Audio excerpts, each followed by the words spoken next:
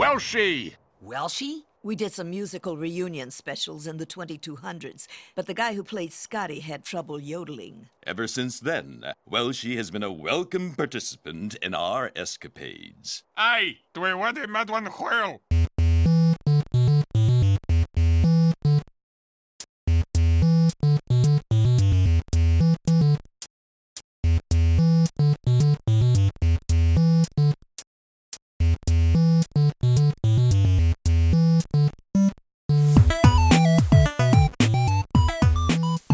Welcome to the world of tomorrow.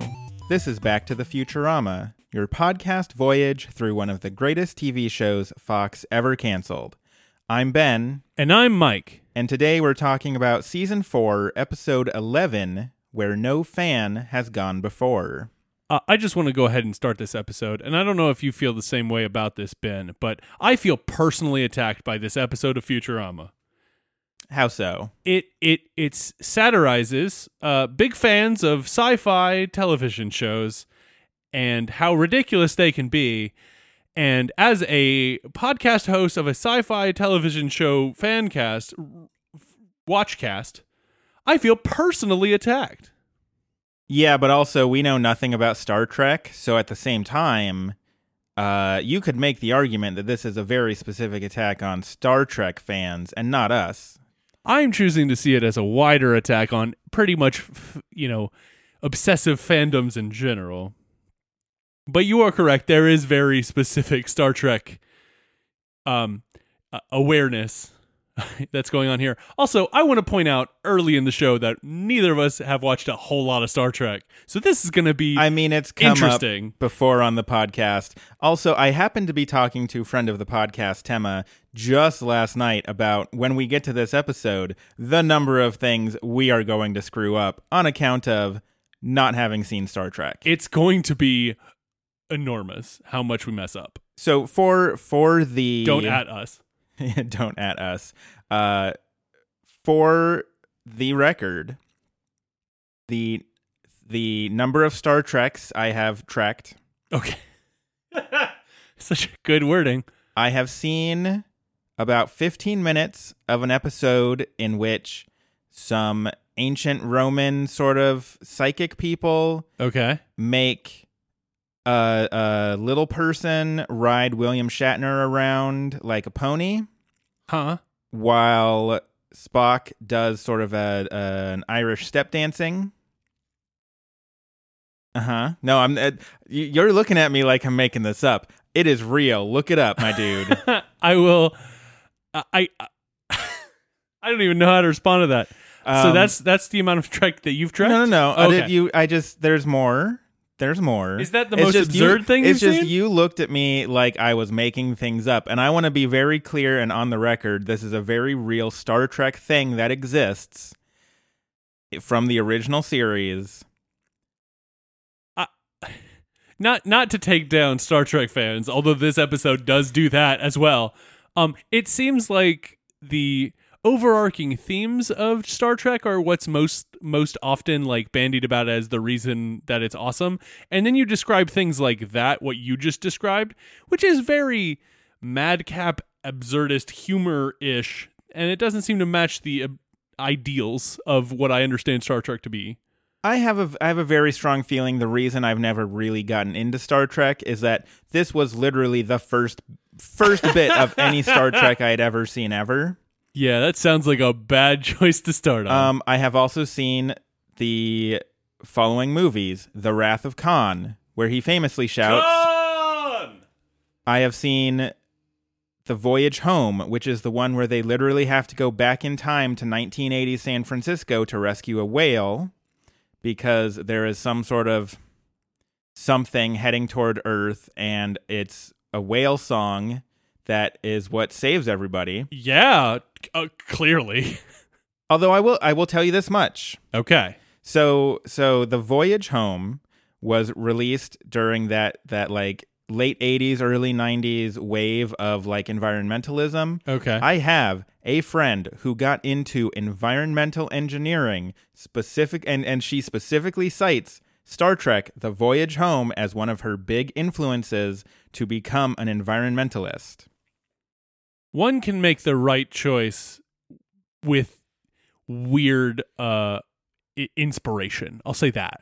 And then the other ones that I've seen are the First Contact, and then the 2009 reboot, and then the one the Into Darkness, Star Trek Into Darkness. Yes, most of my Star Trek knowledge is the two new Abrams movies, which are apparently not great. They seemed fine. The 2009 reboot I thought was really great, and then Into Darkness was. I mean, like I thought they were enjoyable. They apparently do not fit the themes of Star Trek, but other than that, I have seen the clip of William Shatner fighting with the tribbles, the little tribbles, the tiny little hairy things, and then also the fight with there was a lizard man that was really poorly blocked out, and it's hilarious to watch instead of like an action. Well, before Day's End, I will show you a clip of a little person riding William Shatner around like a pony. I don't think I've ever asked for anything more. But yes, to go back to the beginning of this, we don't know anything about Star Trek, and also I feel personally attacked by this episode of Futurama of the podcast that we talk about. So those are all the disclaimers about all the Star Trek we're about to talk about in this episode of Futurama. We are the experts of this episode of this television show. Experts is a bit of a far cry. Like I don't see a certificate on my wall that says Futurama expert. I can print one out for you later. It's fine. I want one. It would give me some gravitas when we talk about this podcast. Dr. Mike, the Futurama doctor. In order to get that Futurama professional certificate, you're going to need to be the winner of this March Ocean Madness bracket. So good luck. So wait, is that the prize for March Ocean Madness now? You get a certificate about Futurama expertise? Sure. But I'm not mailing it to anybody, so I'll put together the visual file. You have to print it yourself. You're going to get the email. Print at home degree in Futurama. I can't think of a better prize for March Ocean Madness than a fake degree, a fake certificate. So the thing that I like about this episode, one of the things I like about this episode is that you've always got that little blurb underneath the Futurama logo. Yeah. And this is the first time the episode title was also the blurb, because it says "Where No Fan Has Gone Before." I've noticed that, which I really enjoyed. Yeah. But then after the credits, the opening credits sequence, there is the Planet Express ship is flying through space, but it's got big, like almost like the Enterprise sort of engines, like those shoulder on the back, like almost on the shoulders of the ship, just kind of welded on. You get a voiceover by none other than the man himself, William Shatner. So yeah, he a lot of the he's about to give a recap of what happened until Zap tells Shatner to stop talking as he starts the court-martial, where the Star Trek cast are all heads in a jar with the Planet Express crew, and the accused, Fry, is brought in an encasement that definitely seems lifted directly from Star Trek, but I do not know how. It is very much a Star Trek reference. I've seen it used on multiple other things. It is sort of a... Well, they've used it on Futurama before. I literally looked it up. I could not find it. I did bad Google Foo, but I could not find it. But they've used it on Futurama before because it's in the professor's birthday party. His oldest living friend is in it, and he beeps. And then Zoidberg's like, "I'd hate to follow that guy." Yes, that is exactly the case. Oh, but it's very much it's very much from an episode of Star Trek. Again, don't add us. Well, maybe I do kind of want to know this one particularly. Because I did look at, I spent 20 minutes looking it up, trying to find it. No wonder you were so late to this recording. Well, I mean, I'm trying to do good content for the podcast. It should also be noted that they're the heads of 6 of the, it was the original series. Yes, it was the 6, or 5 of the then still living cast members of the original series. Plus, I wrote his name down and don't remember it. No. Because Welshie's not in this. Welshie super dies. Spoiler alert. So yes, they couldn't get. I mean, I'm skipping ahead here, but they couldn't. You sure are. They couldn't get the guy who played Scotty, whose again name I wrote down here. See, we did research for this one. Because otherwise we would not know what to talk about with all the Star Trek references. James Doohan, I think is how you say his name. He played Scotty, and apparently when they called him up to do this episode, his agent reportedly said, "No way." Okay. And that was that. And then DeForest Kelley is portrayed, but he has no speaking lines because he died in 1999. So it's those 6 heads. It's Nichelle Nichols, Leonard Nimoy, William Shatner, George Takei, and then DeForest Kelley's head, and the guy who played Chekhov, whose name I'm gonna forget forever. Oh man, they kept wanting him to say Wessels. So yeah, it's the cast of the original series. And yeah, they're all being court-martialed for a currently unknown reason. Fry is charged with traveling to the forbidden planet Omega-3. This charge is punishable by 12 concurrent death sentences. I don't know how they are concurrent, but it sounds terrifying. Fry, after pleading not guilty, as opposed to double guilty. Kif says 1 beep for yes and 2 for no. And when he says, "Are you guilty?" he says, "Beep, beep." And Zapp assumes that's double yes, so he's going to kill him. Leela then corrects him, and Fry recounts the events prior to the court-martial in Morse code. If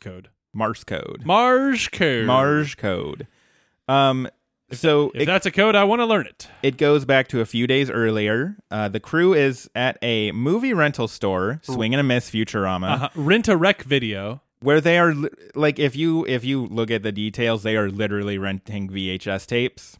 They didn't do a great job on this one. Did not call that one. And so they say that the professor is taking a nap, so they've only got time to watch 6 movies. And Fry says, "You know what? 6 movies average out to be pretty good. The first 6 Star Trek movies." Immediately, everyone panics, and people are like getting down on the ground, and alarms are blaring. I think it's Leela says, "Those words are forbidden." He's like, "Which words? Star Trek?" And then the alarms like increase in importance. So it's a thing we've mentioned many times before. Star Trek is mentioned several times, especially in the first season. It's mentioned in the first episode. Yes. He looks at the sliding door and he's like, "Hey, just like Star Trek." Like, he is out of that tube for 20 minutes before he's talking about Star Trek. Hermes mentions it when he's talking about dupe because he's like, "It's just like the Federation in your Star Trek program."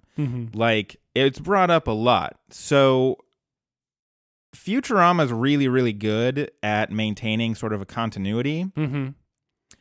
This is sort of that big one that, I mean, we've been talking about it for as long as we've been doing this podcast. Yeah.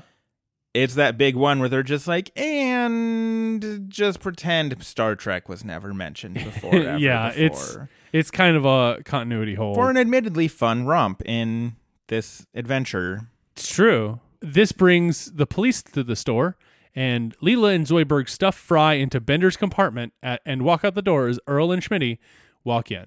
Back on the ship where everyone's being court-martialed, Zapp seems intrigued by those words. He wants somebody with a seductive voice to tell him more. George Takei jumps in. Of course. Why wouldn't he? So he starts talking about how the show was banned after the Star Trek Wars. Oh, the vast migration of Star Wars fans? No, you're thinking of the Star Wars Trek, which is, I think, probably my favorite joke. There's a lot of good jokes in this episode. I think this is probably my favorite joke. It is so very good. Like, I love whoever came up with this joke, because I imagine that the person that came up with this joke in the writer's room, everybody looked at him and was like, him or her, of course, looked at them and said, "You deserve a raise and a promotion. because they do. Uh-huh. No, it's so good, especially because nobody really seems to pay it even any mind. They're just like, no, you're thinking of the Star Wars Trek, and then they just immediately move on. It's so good, though. It's very good. So Nichelle Nichols puts in a tape into this TV screen that shows sort of this. I don't know why she has this so readily available, but she does. It shows sort of this history of basically everybody becoming so obsessed with Star Trek that it becomes this major religion. Yeah. There's like a church where they are talking about Scotty beaming up people and there would be no Tribble anymore. All power to the engines. And that worked too well. Yeah, and so basically the whole world is just falling to this new Star Trek religion. The world leaders were so worried about it that they executed Trekkies by throwing them into a volcano and banned the sacred texts, aka the videotapes. And the last copies of the 79 episodes and 6 movies were dumped on the Forbidden World Omega 3. I do like how, as they're tossing them in the volcano, one of the guys just keeps going, "He's dead, Jim. He's dead, Jim." Like with zero inflection, he's just like, "He's dead, Jim." Like, is a soulless, joyless thing throwing these nerds into the volcano. You have to reclaim it a little bit. But he just, I don't know if it was part of the policy to like say that or if he's just having a laugh. I hope he's having a laugh, because otherwise you're doing a whole lot of murder. I mean, he's still doing a whole lot of murder. But at least he's getting some enjoyment out of it. Saying he's dead, Jim, when you literally kill somebody doesn't suddenly absolve you from any sort of consequences. You didn't not commit murder because you said he's dead, Jim. I mean, yes, but at least you're having a little bit of a laugh and you're getting some levity out of the situation. This is going down a road. It sure is. Yeah, I don't want to. Back to the Futurama does not condone murder. Shall we jetpack out of this one? We should have jetpacked out of this one 5 minutes ago, but continue. Fair enough. So we go back to the court-martial, and Bender is called to the stand. Fry gets out of the encasement, or the... He just hops out of it, like, because the implication is, and I believe the original joke in Star Trek is that the person who is in it was just like, their body was just destroyed to such an extreme degree that they can't walk or talk or move or anything. I imagine. Again, don't add us. And so the joke is that Fry just hops out. He's like, "Here you go." And then Bender sits down and starts talking. And then Zap's like, "Use the beeps." I don't know why that's easier, Zap. Anyway. It's official dupe court-martial procedure, I'm sure. That's true, based on the... Yeah. Fry, we go back to the kind of lead up to the situation. Fry runs into the head museum and runs up to Leonard Nimoy, telling him he came as soon as he heard what happened centuries ago. Yep, that's how I react. I feel like that's how things are when you spend as much time on Twitter as I do, and then just like don't log in for a weekend, and then you're like, "I came as soon as I heard what happened ages ago." 32 hours ago, whatever. It's fine. You're responding to week-old tweets. That's just right. Oh, if I'm responding to week-old tweets, something's wrong. Send help. Will do. This podcast is also kind of a cry for help when you think about it. Yeah. You don't even have a comeback. Because it's true. So Nimoy is kind of acting coy and like he doesn't know what Fry's talking about. Coy, Nimoy. Is there something there? You're a poet. I didn't even know it. I was not even aware of that situation. This is nothing. Coy, Nimoy, eat some soy. Go talk to a boy. This poem brings me joy. Oh, hey, Roy. poem over. So, the symbolism in that poem is wonderful. We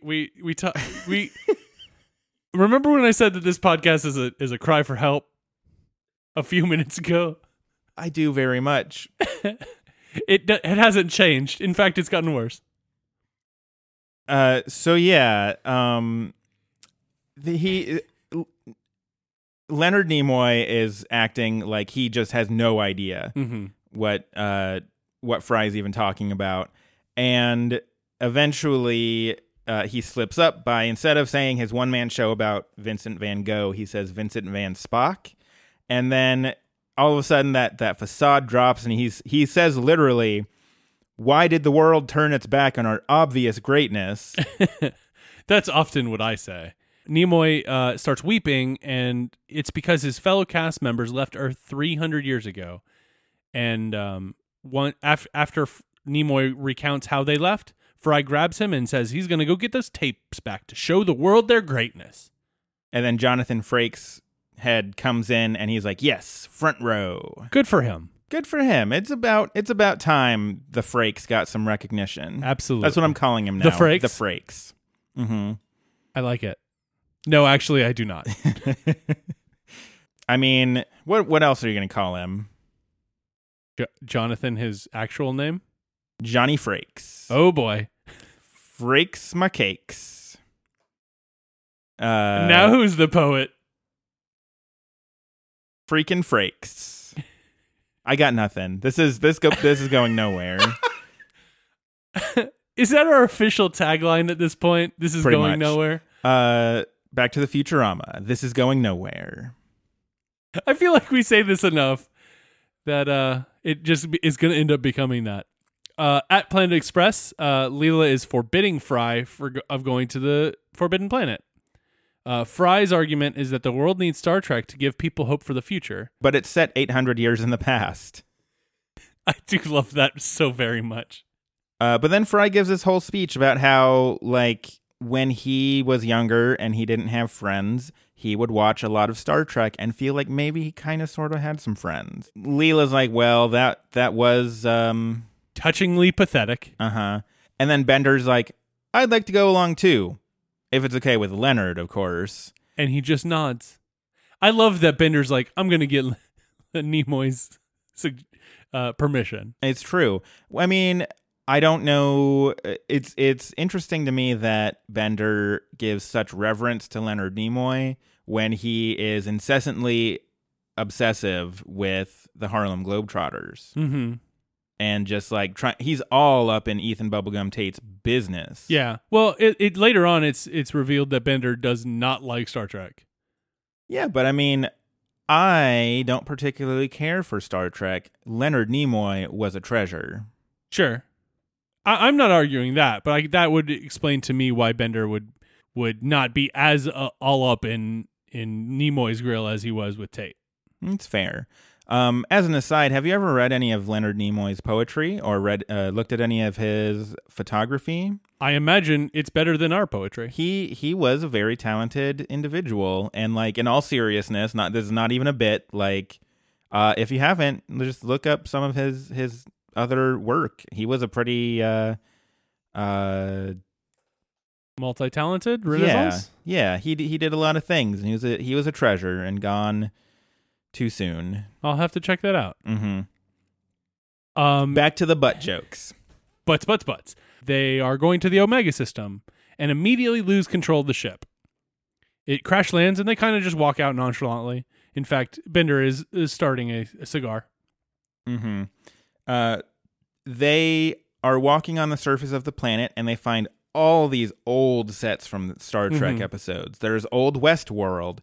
There's Roman World, where William Shatner may or may not have been ridden like a pony.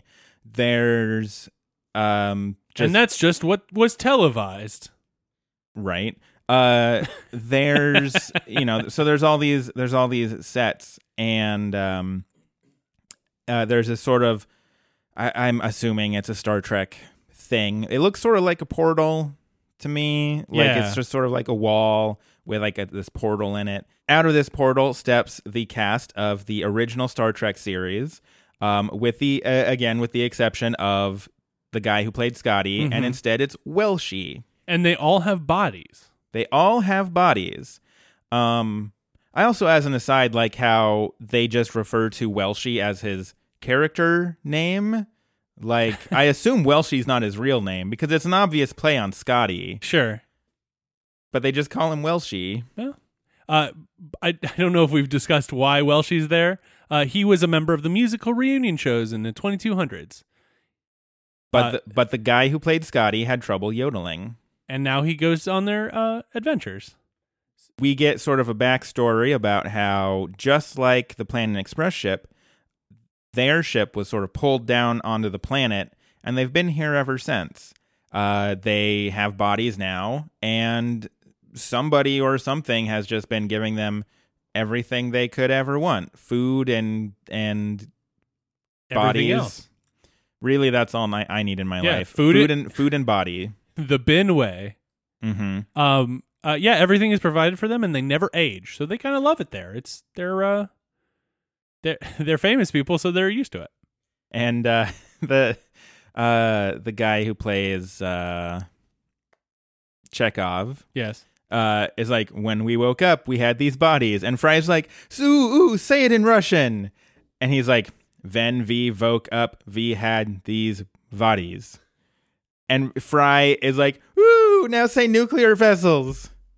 Or nuclear vessels, excuse me. He is so hilariously fanboying in this episode. It's very good.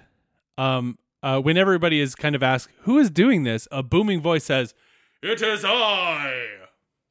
And an energy cloud shows up that Bender calls a cheap effect. And in response, the cloud just electrocutes Welshie as a show of his power. And Fry, who didn't know who this guy was like 20 seconds ago, is just like, he runs over and clutches him, and he's like, Welshie!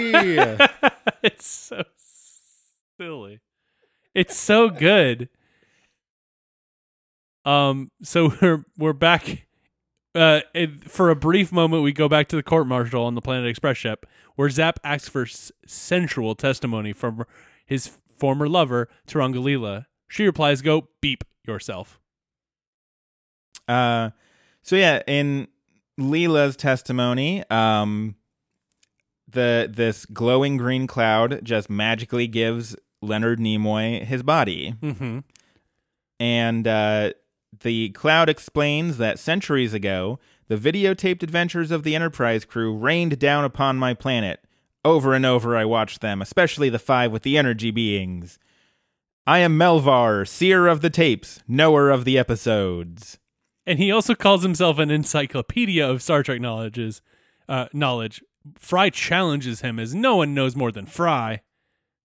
This causes Melvar to shock Welshie again. I love the Fry Melvar Star Trek knowledge pissing contest. The nerd rivalry. Because, A, it's very true. Uh-huh. As someone who is a nerd and knows a lot of nerds, we like knowing things. And we like you knowing that we know things. And we like knowing more things than you. And I'm not saying it's the right attitude to have, but it's the attitude that a lot of us have. Mm-hmm. And so that's true, but also just like Fry literally watched this cloud electrocute Welshie 30 seconds ago and then again 12 seconds ago. Exactly. Like, and he's just like, I'm gonna challenge this cloud to a Star Trek knowledge competition. Like, it's pretty good. It is. It's remarkably brave for him, because that energy cloud will electrocute him. Although he only ever really electrocutes Welshie. That's true. In one of the best recurring gags. So good. Maybe it's a very specific lightning power that can only electrocute Welshie. Yeah, maybe it's something about with the electrolytes in Welshie's body. Mm-hmm. I mean, we You know don't science. We don't know the dynamics of Melvar. We don't know how he operates. Yeah, we don't know anything about the energy that Melvar is. Mm-hmm. Other than he's energy. Other than his energy, and can apparently give bodies and electrocute Welshie. It's true. So Melvar is very excited for Nimoy's arrival, as now they can all begin. And he materializes a sign that says, "Welcome to Trekfest 3002." Nimoy asks how long this convention is going to last, and Melvar says, "Until time stops." And Bender asks if people who hate Star Trek can leave. Melvar responds, "They have to stay even longer." Okay, I'm gonna look up the name of the guy because I keep wanting to say him, and I don't. I'm gonna Google that. Is that gonna be Ben Googles That Corner, or is this gonna make the podcast? My assumption is no, it is not going to make the podcast. Walter Koenig. There it is. I should have known that. Especially because it was on the jar of his head in a jar. And I watched the episode like an hour ago, so you know. Remembering things about an episode that we just watched? Never. So, but yeah, because Koenig is like, he is also into this, like, I don't want to be here because I hate Star Trek, which is a good gag. It is. Or the truth. I don't know. Maybe he hated Star Trek after he... Yeah, maybe. I mean, he came back to do this. The first event is autographs. Melvar spells his name out, and Takei is like, "I think I've been in enough conventions to know how to spell Melvar." Well, because he says Melvar spelled with 3 L's, and so every time I wrote it in my notes, I made sure to spell it with 3 L's because I'm pedantic. And also, I don't know why, but the number of times I backspaced specifically to put a 3rd L in Melvar was more times than I should probably be admitting. How many times do you want to admit? Like 2. How many times was it actually? Much more than 2. I wasn't counting. It was just more than 2. Order of 50, 100, a million. That wouldn't be a million. You wouldn't type Melvar that much. So next up in the cavalcade of events, a photo where Melvar and the cast are just standing in front of a space motif, and Bender tells everybody to say "nerd." At some point there's a karaoke. Well, like it's more of a Shatner performance of the real Slim Shady. I always read it as sort of a karaoke, but you're right. Shatner's known for his weird spoken word, Rocket Man and all of that. And so maybe it is just literally a performance by William Shatner and not a karaoke thing like I always assumed. I mean, I'd never even considered it being karaoke, but it would make sense too. So, you get a bunch of people together, you do some karaoke, and then you get William Shatner up there doing the real Slim Shady in a spoken word form. And I believe, is it Takei that is asking? Somebody asks, how do you do a spoken word version of a rap song? Melvar says, "He found a way."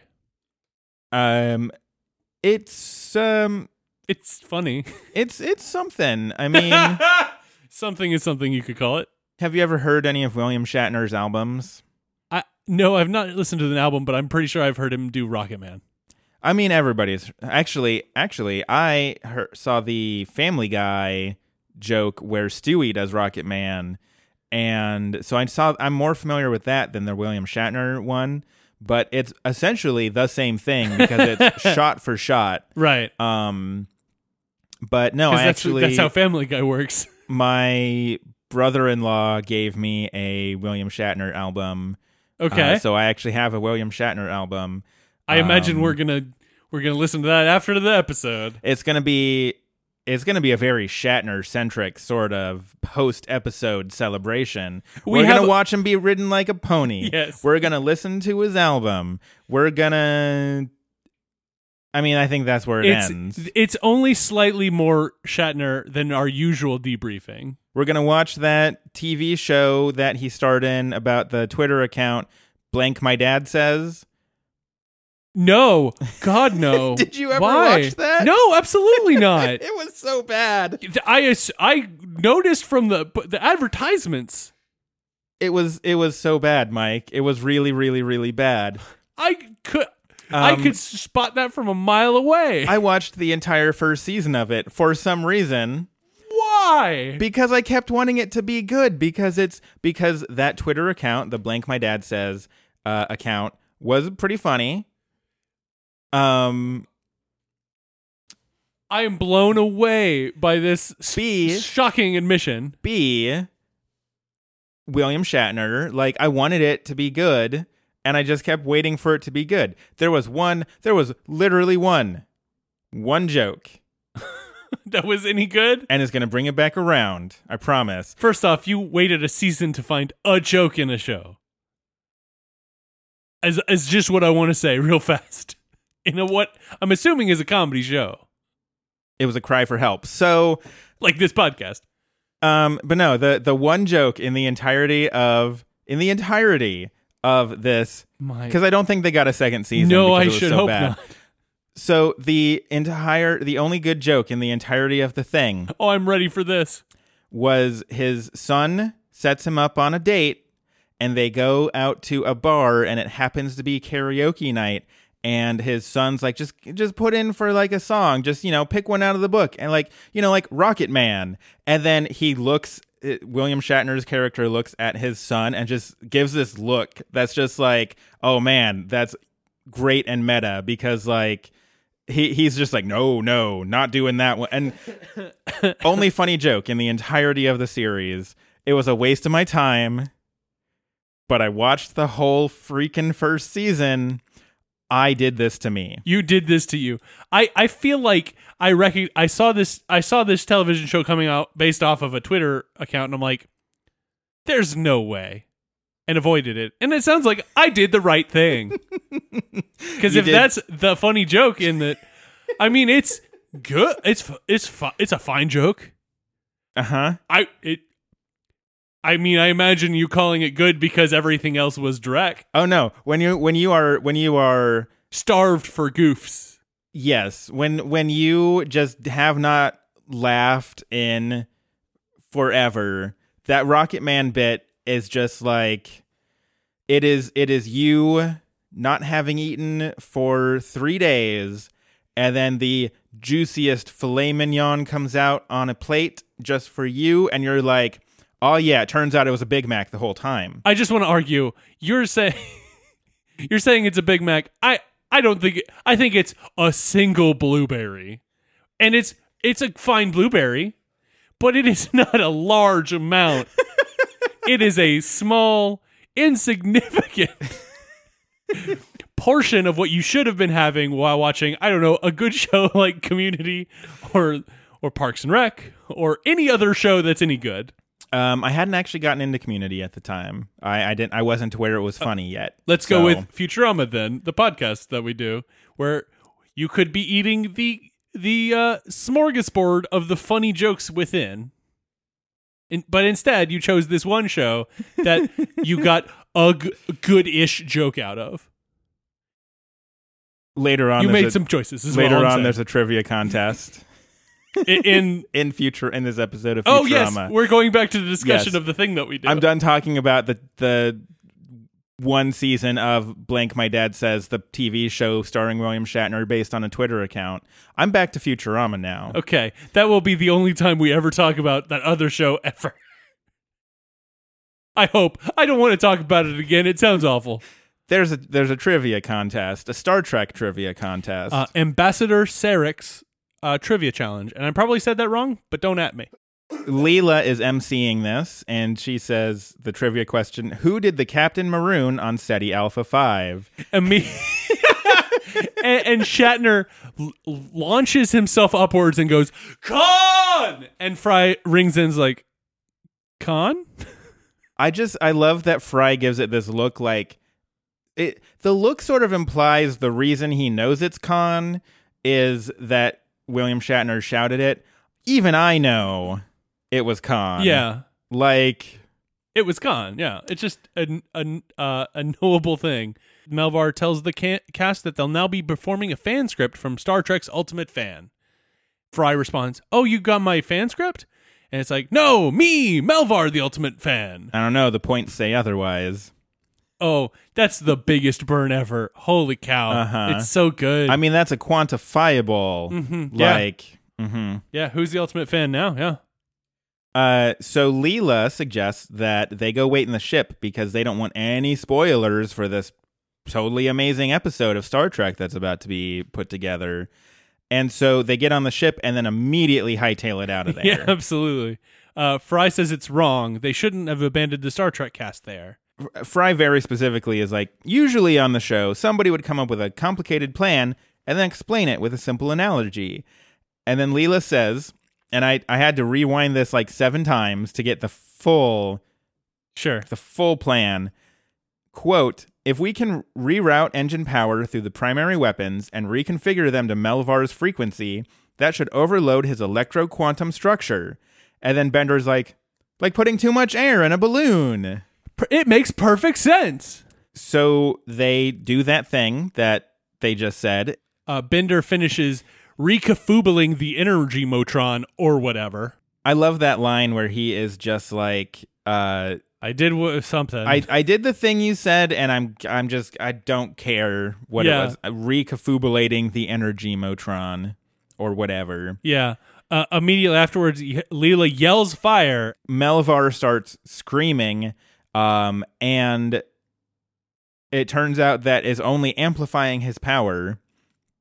So not a great plan. No, not great. And the Planet Express ship is kind of like buckling under the stress of this plan.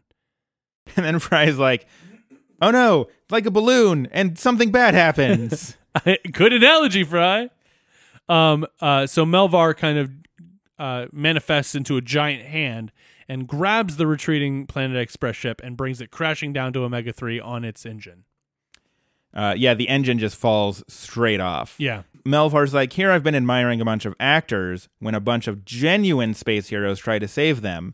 And then so his plan is that the two groups should fight each other to the death for his affection. So they start fighting to the death. Shatner... So the groups run off from each other. To try and find weapons. And try to formulate a plan. Shatner just rips his own shirt for some reason. As you do. Just to like make it like he's been through a fight, I guess. Or he just likes showing off his man nipples. Who knows? I imagine this has something to do with the Star Trek show.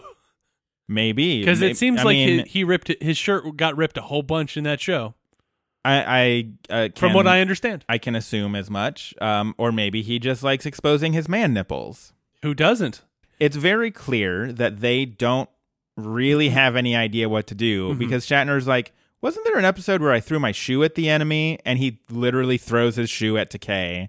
And hits him in the face. And then Shatner then says, "My foot's cold." The other plan that they come up with is that Nichelle Nichols is going to do her fan dance, and then Takei's going to come up and karate chop them.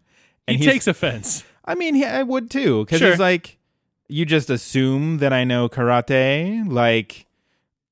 And then there's a discussion about how they don't really know much about him because he doesn't, and no one seems to take interest in George Takei, and that seems very sad. It's like a weird moment of pathos in this episode. Meanwhile, the Planet Express crew, their plans are Leela finds a bunch of sticks to make into spears. Fry decides that he can tie a bunch of caterpillars together to make bowstrings to make bows and arrows. Bender finds a loaded machine gun. I assume he brought the machine gun. He pulls it out from behind a rock. Why would there... Never mind. I don't want to... This is going down a hole. To be fair, regardless of why it's there, he immediately fires every last bullet in his loaded machine gun and says, "That was fun." So after they try to do this, there's a shot where Fry is testing out the bow and arrow with caterpillars, and the stick breaks and caterpillars fly everywhere, including into his mouth. And it's a very good shot. It's such a great visual gag. Every time I just like, it's so good.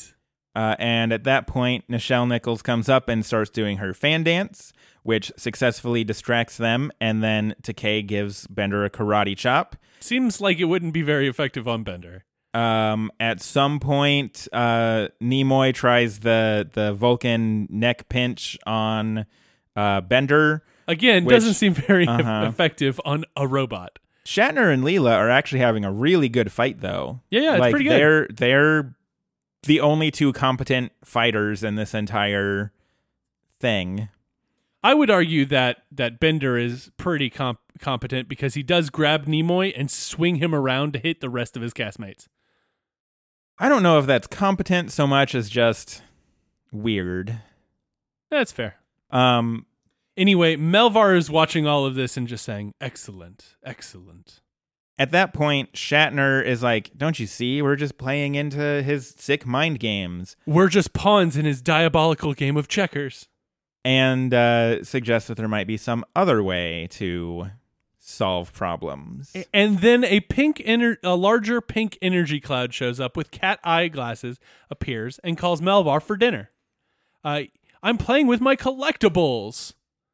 She does not care. It cuts back to Leela and William Shatner, who are making out something fierce. Yeah. But the rest of the crew shows up and kind of everybody clears their throats and they get up and start talking about how to escape. The Planet Express ship can't use their ship because it's got life support, but the engines are wrecked. Well, that's ironic because the Star Trek crew's ship has engines, but they have no life support. Well, if ours has life support... Yeah, they do this whole thing. And Fry's like, you're going around in circles. Think, Fry, everybody relies on you.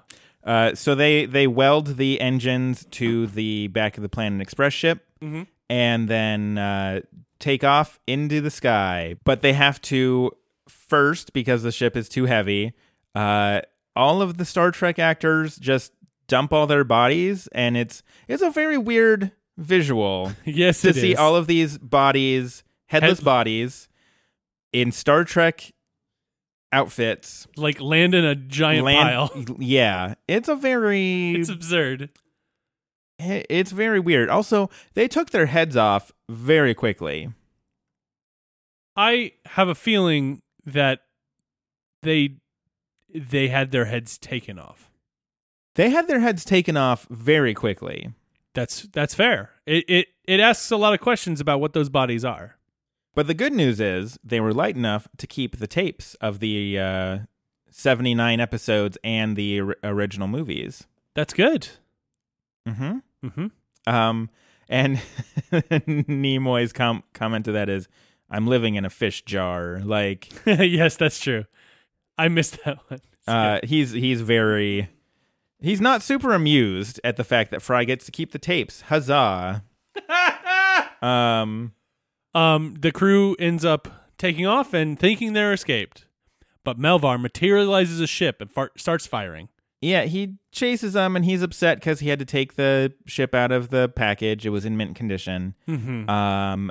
And then there's a great line that I love in here where Takei is like, all right, if he's going to take us down, we might as well take him with us. Don't you guys have like a self-destruct code, like destruct sequence 1A, 2B, 3, and then Bender's head explodes?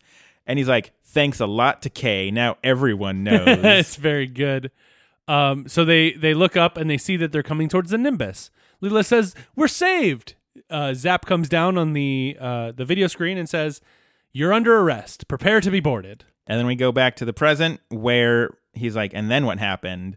And she's like, and then he started this stupid thing and we're still under attack. So they've been under attack by Melvar this whole time. That's true. And yeah, at the end, basically, Fry gives this very convincing speech about how like you shouldn't let a TV show steal your life. Like you got to become your own person. Melvar says, thanks, Fry, and says, in another reality, I could have called you friend. And then Fry names the wrong episode that quote is from. Melvar corrects him as episode 9 and declares victory and laughs tauntingly as he flies back to the planet. The crew, the Star Trek cast, is like, man, that was really great because we had everything we could want. I like how Takei specifically mentions a full complement of rum, both spiced and regular. Me and Takei, I'm on this I'm with George on this one. I'm more of a whiskey guy. That's fair. Nimoy even calls it a paradise. Fry then suggests you only had to deal with one really annoying Star Trek fan, and Shatner's like, let's get the hell out of here. And then the closing credits happen to what I believe is the Star Trek theme, or it's just an homage to the Star Trek theme. One of the two, yeah. I don't know specifically because, again, don't really watch Star Trek. I also realize that we are just the absolute worst ones to do this episode because we know nothing about Star Trek. Not a thing. We're like, what's the name of that guy? What is this thing? What do you call the thing that like they're in when they're beeping? Yeah. Like, we got nothing. We like Futurama, okay? We are the day that there's a Futurama Star Wars crossover. Wait, is this the Star Wars Trek or the Star Trek Wars? The Star Wars Trek. Ooh, I want to know more about that. Yeah. The day that there is a Star Wars Futurama crossover, that will be our day. Finally, the sun will shine on Back to the Futurama. But in the meantime, until that happens, it is time for grades. Overall, I like this episode. It's got a lot of good humor. I love the fact that they were able to get most of the original cast. Scotty notwithstanding.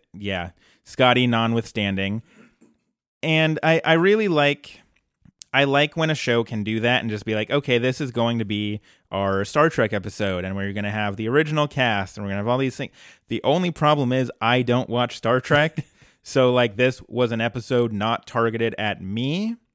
I imagine in the Venn diagram of people who like Futurama and people who like Star Trek, that's a pretty big centerpiece of that Venn diagram. I am, however, on the Futurama only side. Right. With all that said, I do think it's a fun episode. We get a lot of really good lines. And I think overall it's a pretty clever episode. I imagine I'd like it more if I knew what the hell was going on in parts. I imagine there are probably tons of references I don't even realize I'm missing. But with all that said, I think it's a pretty solid one. I'm going to give it a B. Yeah, you kept mentioning, like, it's very clear that both of us don't really get the deeper, like, parody satire here, because neither of us watch Star Trek. Like, this is not either of our wheelhouses. So I think there is certainly...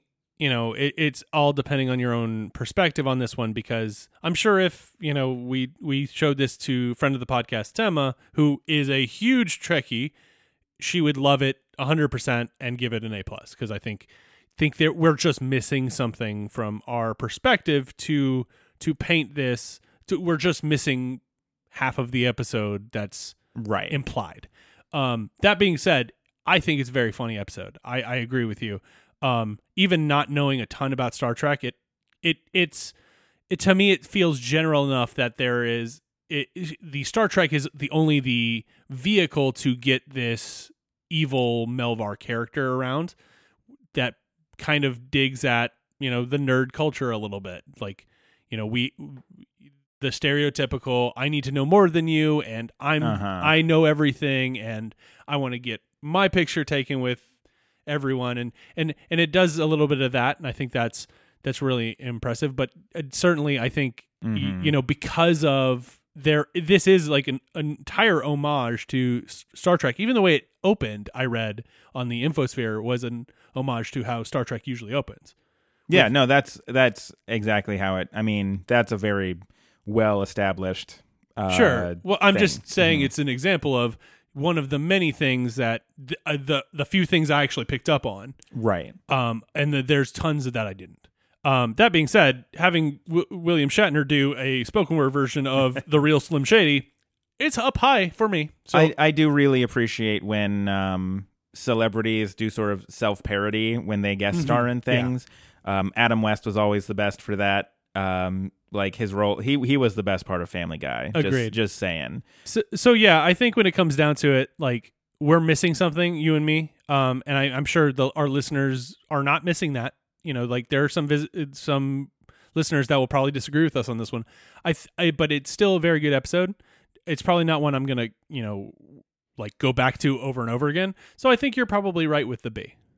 I think that's a good grade for it based on our perspectives. We want to know what you think about this episode, other Futurama episodes. Blank, my dad says. Yeah, I was gonna say if you too have wasted your time watching that pile of garbage, just if you wanna commiserate with me over having to, I say having to like I was forced to, I chose to. You did that to you. No one else did that. Whatever you want to talk about. We're here for you.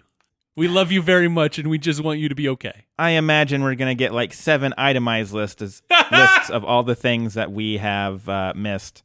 Should we put out a form before people do this so that we can just use the form? We'll get it filed correctly. Regardless, we always want to hear from you, so you can do that in several ways. You can email us at backtothefuturama@gmail.com. You can tweet us at Back to Futurama. You can find us on Facebook at facebook.com/backtоfuturama. And we are on Apple Podcasts, so find us there, review us, rate us, subscribe, and send to your friends. And also, they can also correct us on all the Star Trek stuff that we missed, because I'm sure it's a lot. Absolutely. Don't forget to vote for your March Ocean Madness picks, which I believe by the time this episode goes up, the character matchup polls will be out. So I cannot tell you, everyone, how excited I am to see how this goes. I want to see who wins. I want to see who surprisingly doesn't, and I want to see all the upsets. And I look forward to seeing how what you, the listener, have to say. I'm also looking forward to seeing everyone's brackets, because I can't see everyone's predictions before I close the predictions. So the moment I close those, I'm going to go through and look at all 14. We're up to 14 predictions. This rules. This is going to be so good. Somebody's going to win this and get a certificate. They're going to get a certificate of Futurama excellence. I love everything about this.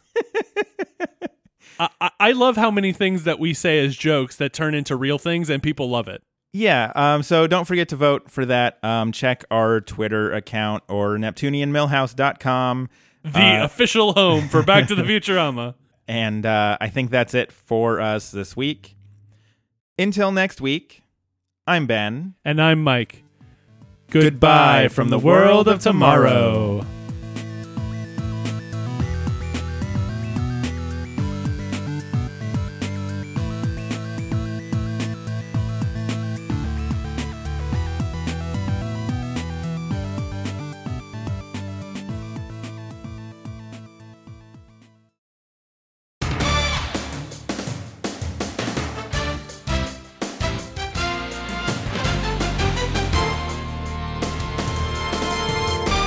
Welcome to the March Ocean Madness Minute. Brought to you by Slurm. Ride the Walrus. That's not the right one, Mike. It's okay. We are looking at predictions this week. We have locked the bracket. We have locked everybody's predictions. We've got 24 predictions for this bad boy, Mike. Way more predictions than I thought we'd get.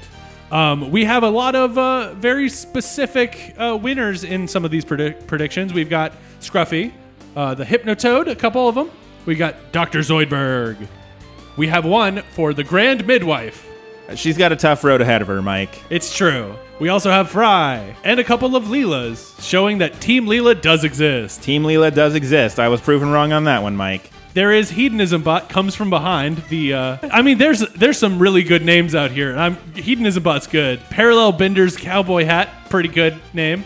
Sand Crabs Away for Team Zoidberg. The one with the Grand Midwife is All Her Jobs Are Grand. I want to come back to that one. I love it very much. So now that we've looked at the predictions, we should remind you that you can vote. Voting is going on right now as we speak. It's operating for 1 week, starting on Tuesdays. Make sure you get your votes in before noon on Tuesday, March 13th. At that time, we'll close the polls and calculate the results and open up round 2, where the winners have moved on and the losers get the boot. You can vote at bit.ly/oceanmadness1. Make sure to get your votes in before they close. Tuesday, March 13th. Be there.